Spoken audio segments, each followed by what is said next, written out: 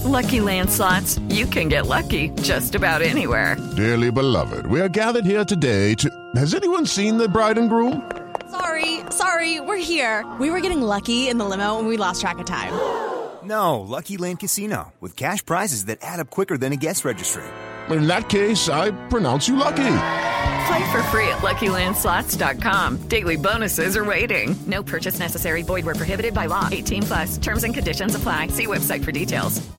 Hey guys, it is Ryan. I'm not sure if you know this about me, but I'm a bit of a fun fanatic when I can. I like to work, but I like fun too. It's a thing. And now the truth is out there. I can tell you about my favorite place to have fun. Chumba Casino. They have hundreds of social casino style games to choose from with new games released each week. You can play for free anytime, anywhere. And each day brings a new chance to collect daily bonuses. So join me in the fun. Sign up now at ChumbaCasino.com. No purchase necessary. VGW. Void where prohibited by law. See terms and conditions. 18+. You know what? We give you such great content. We've had everyone on here from Michael B. Jordan to Ava DuVernay. Michelle Yeoh. Yes. We've discovered Henry Golding. We've had Oscar winners. Emmy winners. Tony winners. Golden Globe winners. The least you could do. There's a rating system, and we would love for you just to click on 5 stars for us and leave a comment. Only if they're nice, though. Comments nice only. comment. And you know, we're very fragile. No, I'm just kidding. We're very fragile. We're journalists, so we're fragile. But yeah, leave us a comment. Let us know what you think. Rate us 5 stars. Tell your friends about this show. Tell your friends. Tell your mom. Recommend it to everybody. Sit down with your parents. Listen to this over dinner while you're eating food. What else do you eat at dinner? But yeah, please rate us, give us 5 stars, and leave us a comment or two. It will be very much appreciated.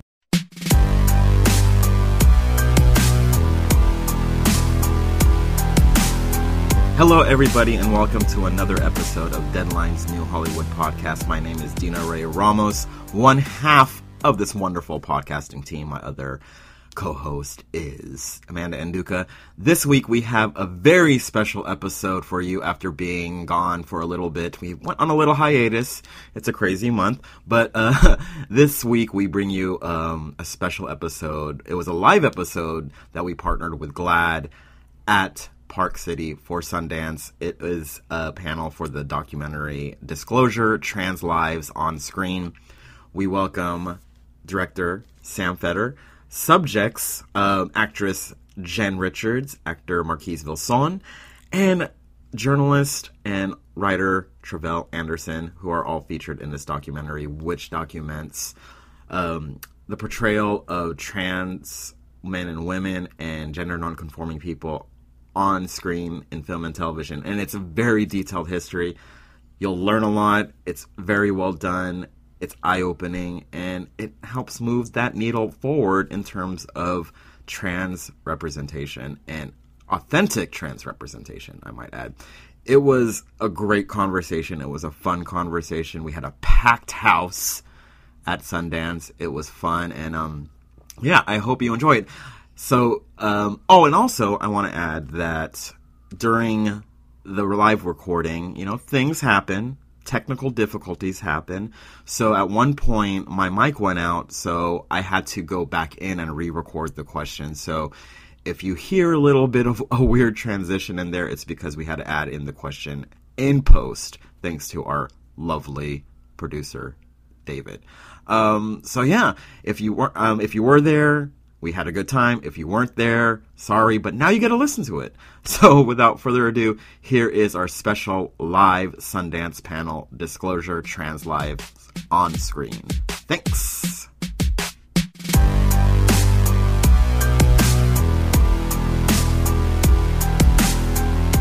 Thank you so much for coming out to this live recording of the New Hollywood podcast, Deadline's New Hollywood podcast. We want to first thank our sponsors and our partners, GLAAD, yes, West Elm. Make sure you get your free couch on your way out. I'm just joking; they're not giving out free couches. and Callie Love. So yeah, give them one round of applause. So for those of you who don't know, my name is Dina Ray Ramos, and this is our co-host. I'm Amanda Nduka. We are the co-hosts of the New Hollywood podcast, where we put shine on people of color, the queer community, women, and other marginalized communities in film and TV. So we are just trying to move that needle and do what we can in our space at Deadline. So thank you guys for supporting. So tonight we have Disclosure, the documentary Disclosure, Trans Lives on Screen. So let's bring out to the dais Sam Feder, director. We have some of the film subjects. We have Jen Richards, Marquise Wilson. Oh, here comes Marquise. And Travell Anderson. Okay, everyone good. Oh, yes, Travell. I just want to start, Sam. This documentary comes at a time when the trans community is in need of authentic representation and fair treatment, not only in film and TV, but just like in life, right? But with the documentary, how did you want to break this issue open and break it down even further than, for many of us who already know that, fair treatment is needed? I think something I was really focused on the whole time is that everything in the documentary had to be rooted in a personal experience. And that was an early commitment, because telling a history about a community has to be told centering that community, right? And so from the early on with the research, when I did research interviews, which Jen was part of, I think I have 9.5 hours of interviews with Jen. With just Jen? So we're gonna get that movie made? It's a series, docuseries. A docuseries. Jen. Just come talk, Jen. It was constantly I wanted to center trans memories and voices and perspectives. I got distracted. What was your question? Oh, well, how did you want to break this issue open and just kind of throw it into the mainstream, make it known, and just kind of unapologetically, tell these stories? Okay, so from the personal, right? Yeah. So you Okay, so just the disclaimer, I've spent the past 4 years pitching this film to raise money for it. Yeah, so I've got that down. I just don't know how to talk about it now. No, that's all I'm saying. We're in a safe space, come on. I think you said unapologetically. And I think that's who I am, mm-hmm. For better or worse. And finally, it's working in my favor this week. It had to be told from trans perspectives. There was no apologies. There was no one talking for or about us. And it had to be told in a way where you are invited along, right? The audience is welcome to witness and follow our lead. There's no question who's the expert, right? And that became a very holistic part of the process. All of our talent, I prefer that than subjects, all of our talent, also our talent is credited as creative consultants. We paid everybody. Everyone was part of the research. We had endless conversations. We looked at materials together. We shared articles. It was just the process in itself had to always be an end. Behind the scenes, it was just as essential we prioritized hiring trans people, and when we couldn't hire a trans person, the non-trans person mentored a trans person. That invisible behind-the-scenes work that's not in the film is kind of the stuff I'm most proud of. One of our earlier shoots, which of course Jen was at, our lighting technician, this woman named Desi, she had never, she's a cis white lesbian, so and she was, had never worked in trans content or with trans people, but she was really excited about the idea. And when I told her, that if I was going to hire her, she would have to have a mentee, and she was thrilled. So long story short, she was so moved by the project that she went back to IATSE, which is the largest tech union in the world, and instituted the first trans sensitivity training to streamline membership for new trans people, right? So it's sort of that ethos that has just been part of telling this story. And I just think that comes through, right? Yeah, It was so. I mean, the documentary was so informative, and it gave me a deeper understanding to what to the history of trans in media, of media, and also of what the struggles that you guys go through. So for the talent, can you talk about what it was like being a part of this amazing documentary? Documentary, and also how do you feel that it sort of moves the needle in the fight? So first, my last name is pronounced Vilson. Oh my God, I'm sorry. Do you want to do it over again? No, girl, we fine. For me personally, I mean, so per my own experience, having been a part of documentary film many, many moons ago, of course, Sam is very aware of that. The first documentary I'd ever been a part of was The Aggressives. So for any of you who are like old, who've been around for a really long time. What's old though? I mean, look, it obviously debuted in 2005. And at that time in my life, that film, it took 5 years to create. It was from 97 until 2001. As a Black transmasculine person back then, I didn't see images of myself. I just didn't see it at all. To be a part of an experience like this with someone who is in charge of that ship, who's transmasculine, who's trans in general, and then also kind of being witness to the process, what that was like, seeing other people's stories, hearing their experiences, their own journeys, kind of like bearing witness to that, as well as what it's been like for me over the last 2 decades of just my own life and my own life experience, seeing this play out and understanding where we've come from, where we are, and knowing exactly where we need to go, for me was like the most important thing. That was the takeaway. That was the thing that I felt like was most impactful, that I needed to be a part of, and not even just be a part of. I needed to be a witness to that, to believe that it was even possible. Because for a long time, it just was not. I think for those of us who have been around for a really long time, and just whatever that's looked like, obviously for Jen, Sam, myself, because we're old, right? Laverne. People have been around a long time, obviously. Been around for a really long time. There haven't been many opportunities where folk have been in authentic, experiences, people who are trans, GNC, non-binary, being able to control that wheel, that narrative. And who's in charge of the way the story is getting told more often than not has not been us. So to be a part of a process like that was super important. And it was informative in this way that reminded me, like, there's so much more that I also need to be doing in my own life, and be thinking about how I can also be just as inclusive as I possibly can be in my own creative processes. And I give Sam kudos, quite honestly, because when I showed up, I mean, literally there were trans, GNC, non-binary folk in every capacity. I mean, at this point now, I'm an actor. I'm an open and very visible trans actor, but very seldomly do I walk into a space and feel like I belong there. Instead, I'd walked into this space and felt like it was my space.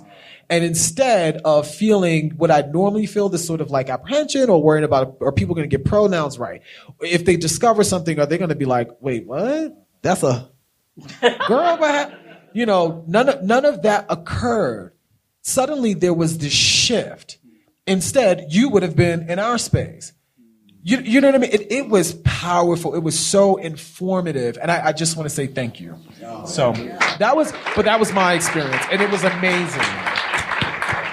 And it also kind of shows that it can be done. Yes. Yeah. Right? It proves that this inclusive, behind, below the line, in front of the camera, it can be done, no matter what Hollywood says. Of course. I don't get a clap. Is it my gun? No! That wasn't deserved. I think I completely agree with that. I'm Travell, by the way. Hey, y'all. I think that I had a very similar experience. Okay, shout out to the phone ringing. But I think, as a journalist who has been covering, I kind of got my start in the industry right before we started having these diversity conversations, right before Oscar So White kind of popped off. And like you just mentioned, the girls love to say that they can't find people. They can't find trans people. They can't find black folks. They can't find nobody. And to know that this production found trans people of all different stripes to fill, just about every point on the production line. And then where they couldn't find somebody, there's a mentorship program, right? So you're training the next generation of trans and GNC talent to go into this industry that says that we don't exist. Like, it's really amazing. It's one of those kind of demonstrative things that we just don't talk about enough. And like, we like to think that Jill Soloway was able to do what they did, on Transparent. But they had a big studio behind them. Right? They had all these extra resources that, the indie folks just don't have. And to know that it's possible, I think is really amazing. And just for me, to be somebody who is kind of, I guess, the spring chicken on this panel right here. How springy are you? I'm getting in trouble. I'm getting in trouble. The theme tonight is old. That's the thing. But my point in making that is I feel like for trans and GNC folks, we don't know a lot of our history. We don't know a lot of those, people who came before us. And to know, when you watch this documentary, you see people who have been trans and living and loving and thriving in public since the beginning of time. And I think it goes to illustrate that trans and GNC folks, we've always been here. Whether you've known we've been around or not, we've always been here. And this documentary shows that. Yeah, go ahead. Breathe? Yes, Sam. Just two things. First, I don't know where my manners went. Thank you for having us. No, it's fine. Thank you, I'm Deadline. Trash, so it's fine. Thank you, Deadline. Thank you, GLAAD. Thank you, New Hollywood, West Elm. Yeah, West Elm, get your couch. Get your couch, guys. And then also I've had ideas that I've wanted to do before, but I couldn't do them. And this project just shows that, we did it, we can't do it, but we also, so much of the success of this was because of my producer, Amy Shoulder, and to have... Yes. Stand up, Amy! And, something I like to say is allyship is in action, right? And I think that, that's the kind of action. You want to help trans people? Help us by doing what we want. Help us help us achieve our goals, right? Listen, support us how we ask. That's allyship. And so I just thank you. Jen, you want to chime in? I think they covered it pretty well. The spring chicken down there covered it. You've learned well, kids. Your work here is done. Right? Well, okay, but that's kind of what I want to say, though. I think in a lot of the work that I've done over the last 10 years, there has always been this sense of I'm doing this work so that it's easier for the next people. I have to be an actor and an advocate and educator and all those things all the time, all at once. When every time I go down to a film set and I'm the only trans person in the entire thing, and I'm there to be trans for that particular show, you carry that burden of representation. Just you're representing an entire community, and that's a lot. And you don't get to always just do the work. I can't ever just be an actor. I can't ever just be a writer. I'm always representing. It's always my body in space is a political act, whether I want it to be or not. Yeah. So when we actually we had a private screening a week ago, and I had a friend with me, Eve Lindley, she's in her early 20s, and she's about to blow up. She's going to dispatch us from elsewhere. She's she stars as Jason Segel's love interest in a new AMC show, and series regular on AMC, the kind of thing that would have been unthinkable a few years ago when I was shouting about all this stuff so that it would someday happen. And a lot of the documentary, frankly, is a lot of stuff that I've known. Sam and I have been talking about it for years. But after the documentary wrapped, I looked over and Eve was just like a puddle of tears. And she's like, I never thought about all this stuff. And she didn't have to. And it was wonderful that this provides that sense of legacy and what she's a part of. But the fact that she doesn't have to think about it, that she hasn't had to do all of that work, that she could go onto set knowing that those people already had some degree of trans competence, that they had, GLAAD training, that they had trans friends, that they had seen other representations, positive representations by trans people, and that she could just do her job. and that's like, oh, that's always what I've wanted. Like I always joke that as an activist, my ultimate goal is to become irrelevant, for people to think like, well, why did we ever have to fight for that? Duh. Of course trans people should play trans people. Why was that a fight? I'm like, great. Yeah. So I was thrilled to see that. Teak Milan says, if I'm not laughing, is it a joke? Throughout the documentary, we see clips of Mrs. Doubtfire, Silence of the Lambs, Tootsie, Jamie Foxx as Wanda in Living Color. And many of us came up in that era, and these movies have become acclaimed and celebrated American institutions in entertainment. And a lot of people ask, is it okay if I still like this? How do you think we can navigate our attachments to these problematic movies and TV shows? Yeah, I mean, I'll jump in. It stings. I remember my brother and I really liked this ridiculous sitcom called How I Met Your Mother, which it was kind of sweet and funny, and it was also the single most transphobic show that I've ever seen. Like, there are more trans jokes in that show than anything I've ever seen. Just constant, unrelenting, like, oh, that chick really, used to be a guy. The main character is on a date and imagining the worst possible things that can happen, and he goes to the bathroom and she follows him in and like goes to the urinal. And I rewatched that show recently, and it's like there's a lot about that show I love. There's some very clever writing and good performances, and then those moments come up and it hurts and it stings. I'm not a cancel culture type person. Like I can't just cancel that show, because I feel like, and it's the same thing when J.K. Rowling kind of came out as being anti-trans. I've got my Harry Potter tattoos, and it's like a big part of my life. So like, am I going to throw out something that's brought me so much, joy and insight, and has fed my imagination and made my life richer in some way, just because there are some harmful, hurtful parts of it? For me, I'd rather just live with the pain. Like, that's part of being a human being. Like, I want to be broken in ways that ensure that I'm always compassionate, that I'm always empathetic, that I'm always hyper aware of who else is being harmed in these representations. If we make everything so completely black and white and get so ideological driven that we just want to discard something, then I think it becomes harder to stay open in that way. So for me, I just have to live with the pain. I don't want to live with the pain. I don't. And I mean, I stopped watching, mainstream film and television a long time ago. I mean, that's why this film took so long to make, because I had to watch it all again. But, because I didn't want to be in that pain anymore. I didn't want it seeping in anymore. And I am very opinionated. And so, but it was really important in going into this project that we did not demonize anybody, and that every argument is really nuanced. That for me is to hold that complexity, that it's sort of, media is such an institution in our culture, and when it's chalked up to entertainment is so dismissive.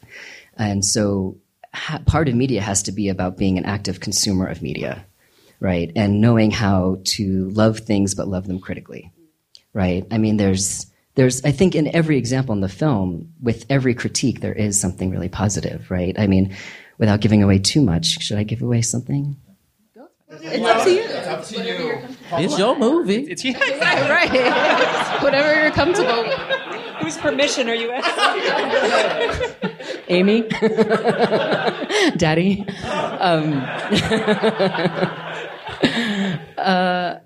So, we have a whole bit on The Crying Game, obviously. And, it's a really hard film, and a lot of people have really complicated reactions to it.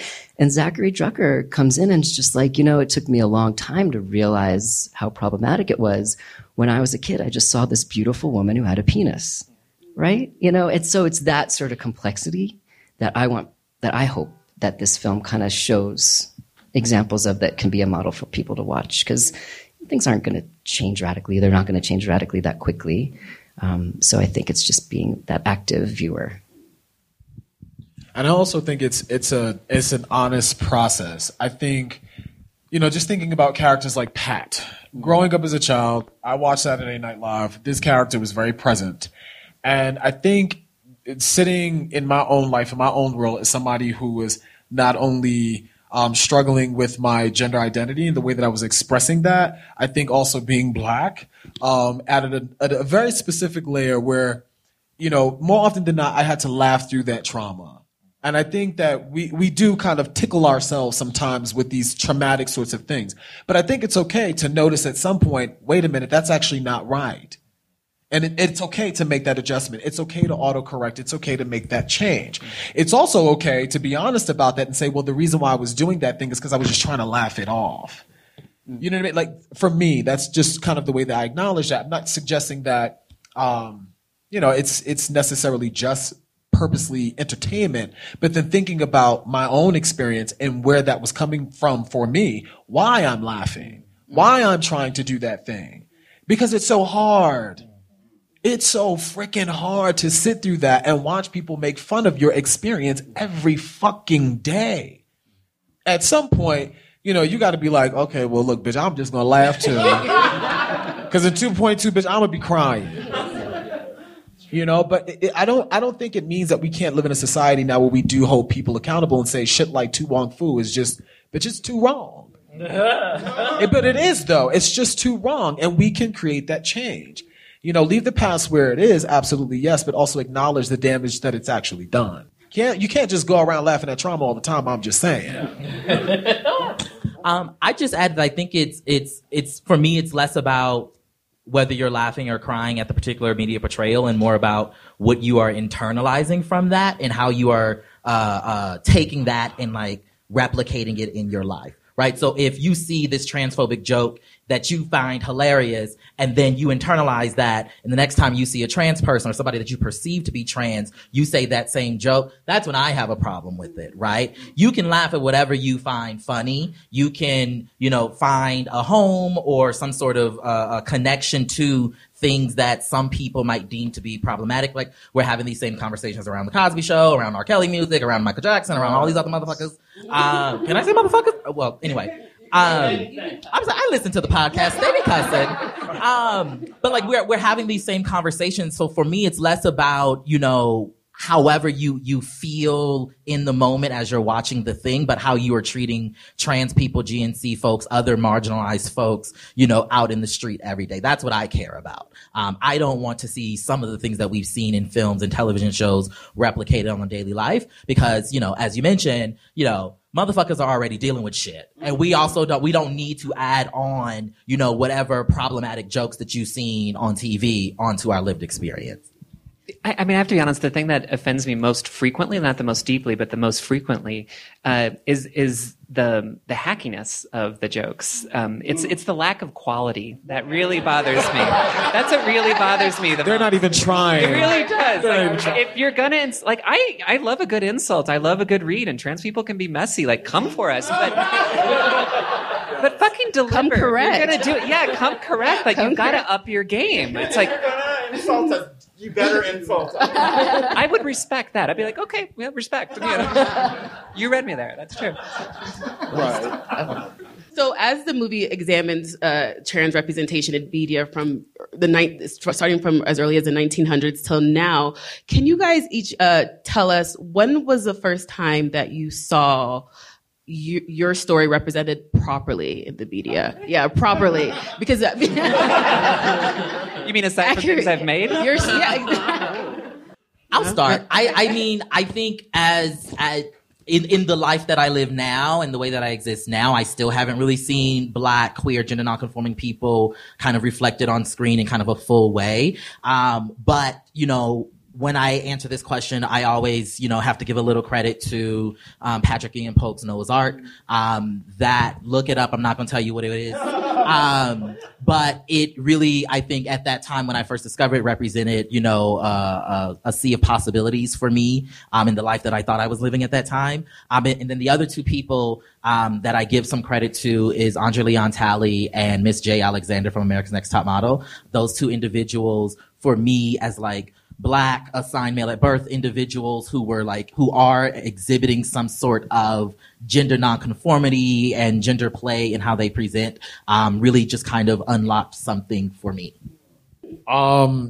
Properly? See, that's the other thing too, right?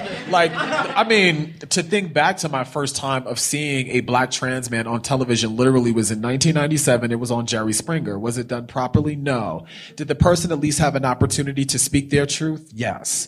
I think that is the thing that I don't know that I'm seeing in the industry today. I don't know that I'm seeing Black trans masculine writers at least having an opportunity to come into a room to then tell stories that authentically speak to me. Have I had opportunities to play trans masculine? Definitely yes. But more often than not, either A, the person who's written that story is not trans, or B, they're not trans masculine. So that makes, for me, that just makes a little bit more of a difference. I think in terms of all the, other stuff that comes along with not just my transness, but specifically my blackness in relation to that.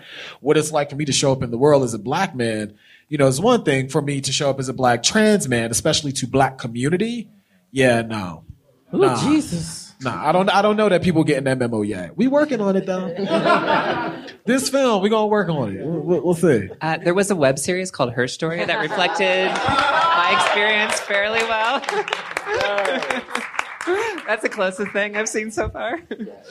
Just to pick up on that, so Brian is my roommate currently, who's on the 911 spinoff. The Lone Star, 911 Lone Star. Yes. He's staying with me in LA, and every day he comes home, and it's this huge opportunity. He's a series regular on this new Fox show, a really, really big show, and he plays an out black trans man. And he's so excited, and he's got such a great spirit, but every time he gets a script, he comes home and just like, Jen, it's always just not quite there, because there are no trans people in the writers, or much less trans masculine, much less, black trans men. And if you're going to talk about that experience, it's so specific. But what has been good there, and it was also true of me on Mrs. Fletcher, where they just let me completely do whatever I wanted, basically, is that more and more cis people are trusting that they know what they don't know. Whereas before they didn't know that. Now they're like, okay, they'll defer to us, they'll actually listen, and then we can help shape those characters. Well, we are out of time, unfortunately. We could talk forever about it, because the documentary is riveting, and we all have blind spots, and it's up to us to kind of see those blind spots. And thank you guys so much. Jen, Sam, Marquise, Travell, you guys are awesome. Thank you. One more round of applause.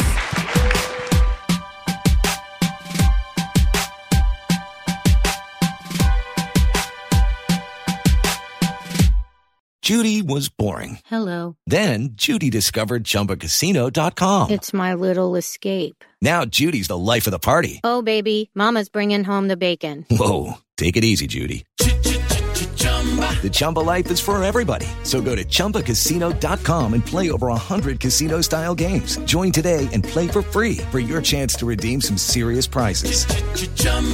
ChumbaCasino.com. No purchase necessary. Void where prohibited by law. 18+ terms and conditions apply. See website for details.